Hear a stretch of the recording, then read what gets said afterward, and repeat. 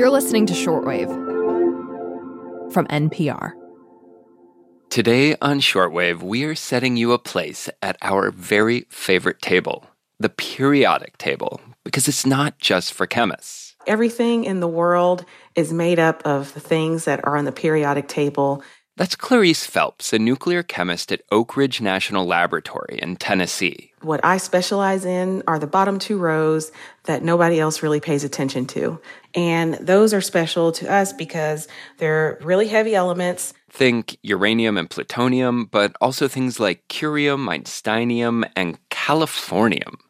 These heavy elements, the ones with lots of protons and neutrons, they can give us insights into the beginning of our universe, among many other things. They are radioactive, and they decay into other elements that we are able to use for industry, for medical uses, for the military, and for discovering what happened when the Big Bang happened and things that happened in the stars. But many of these elements don't exist naturally. They've been created by scientists.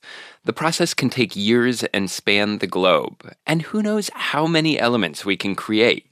Each one is a new experiment, a new discovery. And Clarice was involved in one of the most recent. I was a part of a team at Oak Ridge National Lab to discover a super heavy element labeled 117. Today on the show, Clarice tells us how her path went from working on a nuclear aircraft carrier to being part of something big she never expected, helping to discover a new element on the periodic table, tennessine. I'm Aaron Scott, and you're listening to Shortwave, the daily science podcast from NPR.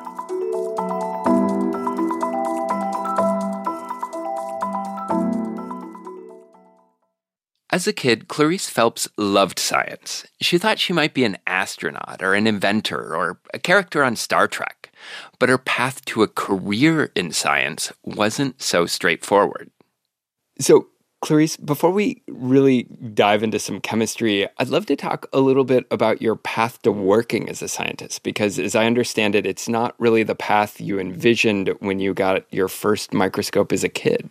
No, it wasn't. So I had this vision in my head that I guess most people have this path in their head. They're supposed to finish high school, go to college, go to graduate school, and get a job, right? That didn't happen for me. So after college, I couldn't find a job because I did not apply myself. And I will definitely admit that I had a lot of fun in college.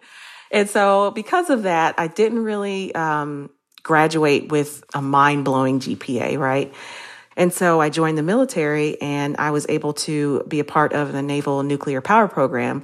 I did graduate in the top 10% of my class from Naval Nuclear Power School, which is a very, very challenging course of study. And so after that, I went on 2 deployments with the Navy, and I served on an aircraft carrier. And so I was on the USS Ronald Reagan. We operated 2 nuclear reactors on board an aircraft carrier.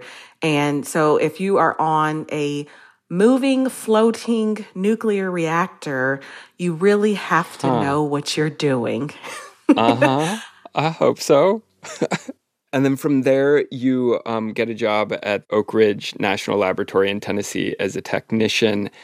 Can you tell us a little bit about how the search for element 117 began and why folks thought it was out there in the first place? So, physicists and astrophysicists and all the physicists, in order to understand the origins of the universe, we have to understand what kind of things existed back then.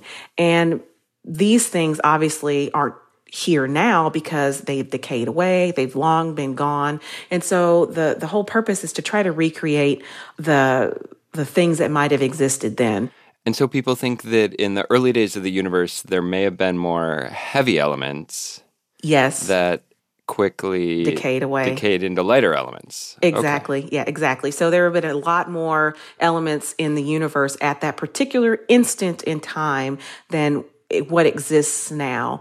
And so scientists want to see what kind of interactions these elements had with each other and what kind of things could have possibly existed. And so that's where the whole drive is to understand the beginnings of our universe, because everyone wants to know where they came from. Scientists have been creating new elements for a while, working from a seemingly simple idea.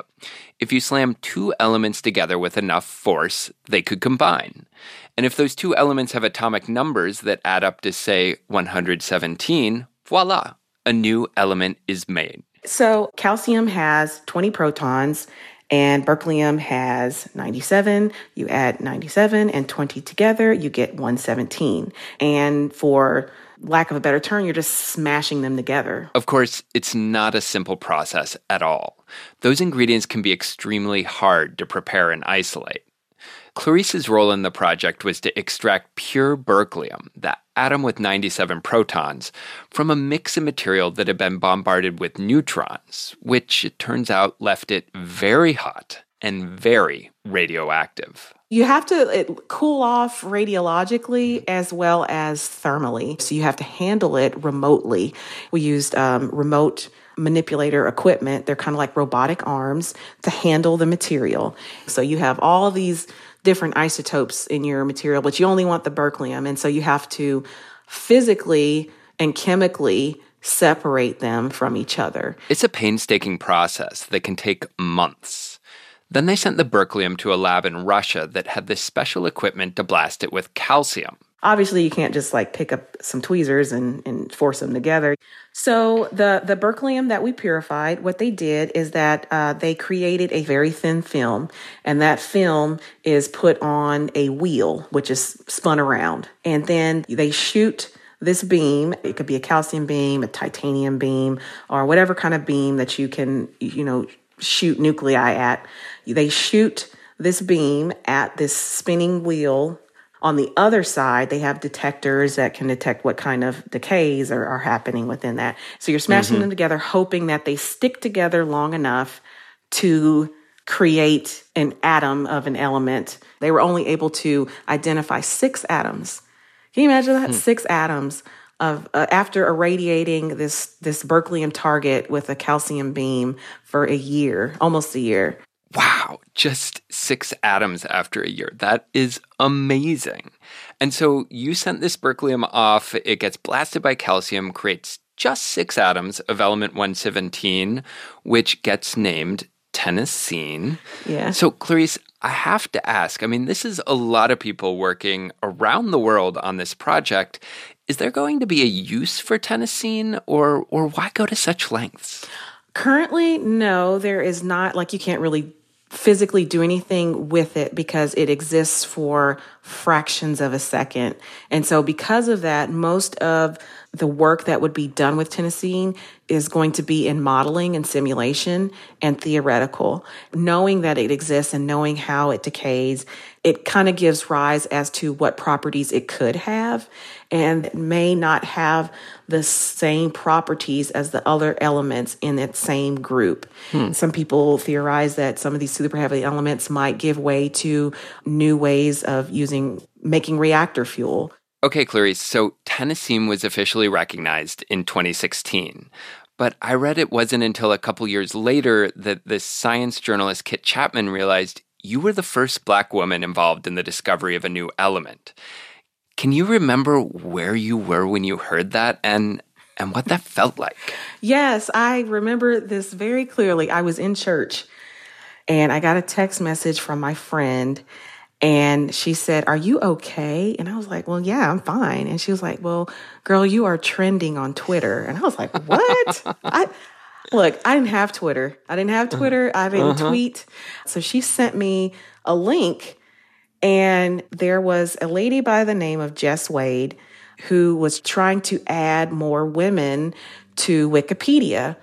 She had heard about my involvement with tennessine, and she said, "I'm looking to reach out to this lady. I think she might be the first Black woman involved with element discovery."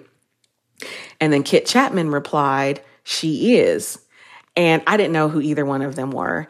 And I kind of didn't believe it because, at that point, I was like, there had to have been somebody. And it kind of, blew up from there. But I was just doing my job. That was my job at the time. And I wasn't thinking about, I'm about to go be the first person to do X, Y, and Z. And so as it is an honor to be able to say that and to leave that legacy on history and for my children. But it definitely wasn't planned or expected. So. I mean, that is just so lovely. And I have to ask then, what is it like now when you look at a periodic table and you see Tennessine on it? It feels surreal. It felt like an incredible accomplishment that I could look at a periodic table and say, I had a part in putting that there. It might have been a small part, but I had my hands on it. Like I had my actual gloved hands. I had my gloved hands on it. I never thought that anything like that would happen to me. And I try to make sure that I now have a platform to encourage and inspire other little girls to reach for the stars and to find out what happens in the universe. Even if their part is very small, they can still feel the astronomical weight of being a part of something like that. Clarice, it has been such a joy talking the heaviest elements with you and the origins of the universe. And I love it all. Thank you so much for your time. Thank you so much for your time as well. I appreciate it. It was fun talking with you guys. This episode was produced by Burley McCoy, edited by Gabriel Spitzer, and fact-checked by Rachel Carlson. The audio engineer was Josh Newell. Giselle Grayson is our senior supervising editor, Beth Donovan is our senior director, and Anya Grunman is our senior vice president of programming. Thanks for listening to Shortwave from NPR. Do you have a favorite thing about the periodic table? I can spell my name with the elements. So you have chlorine, which is Cl, argon, Ar, and then iodine is I, and then cerium is Ce. So I can spell my name with L. Yes, I love that.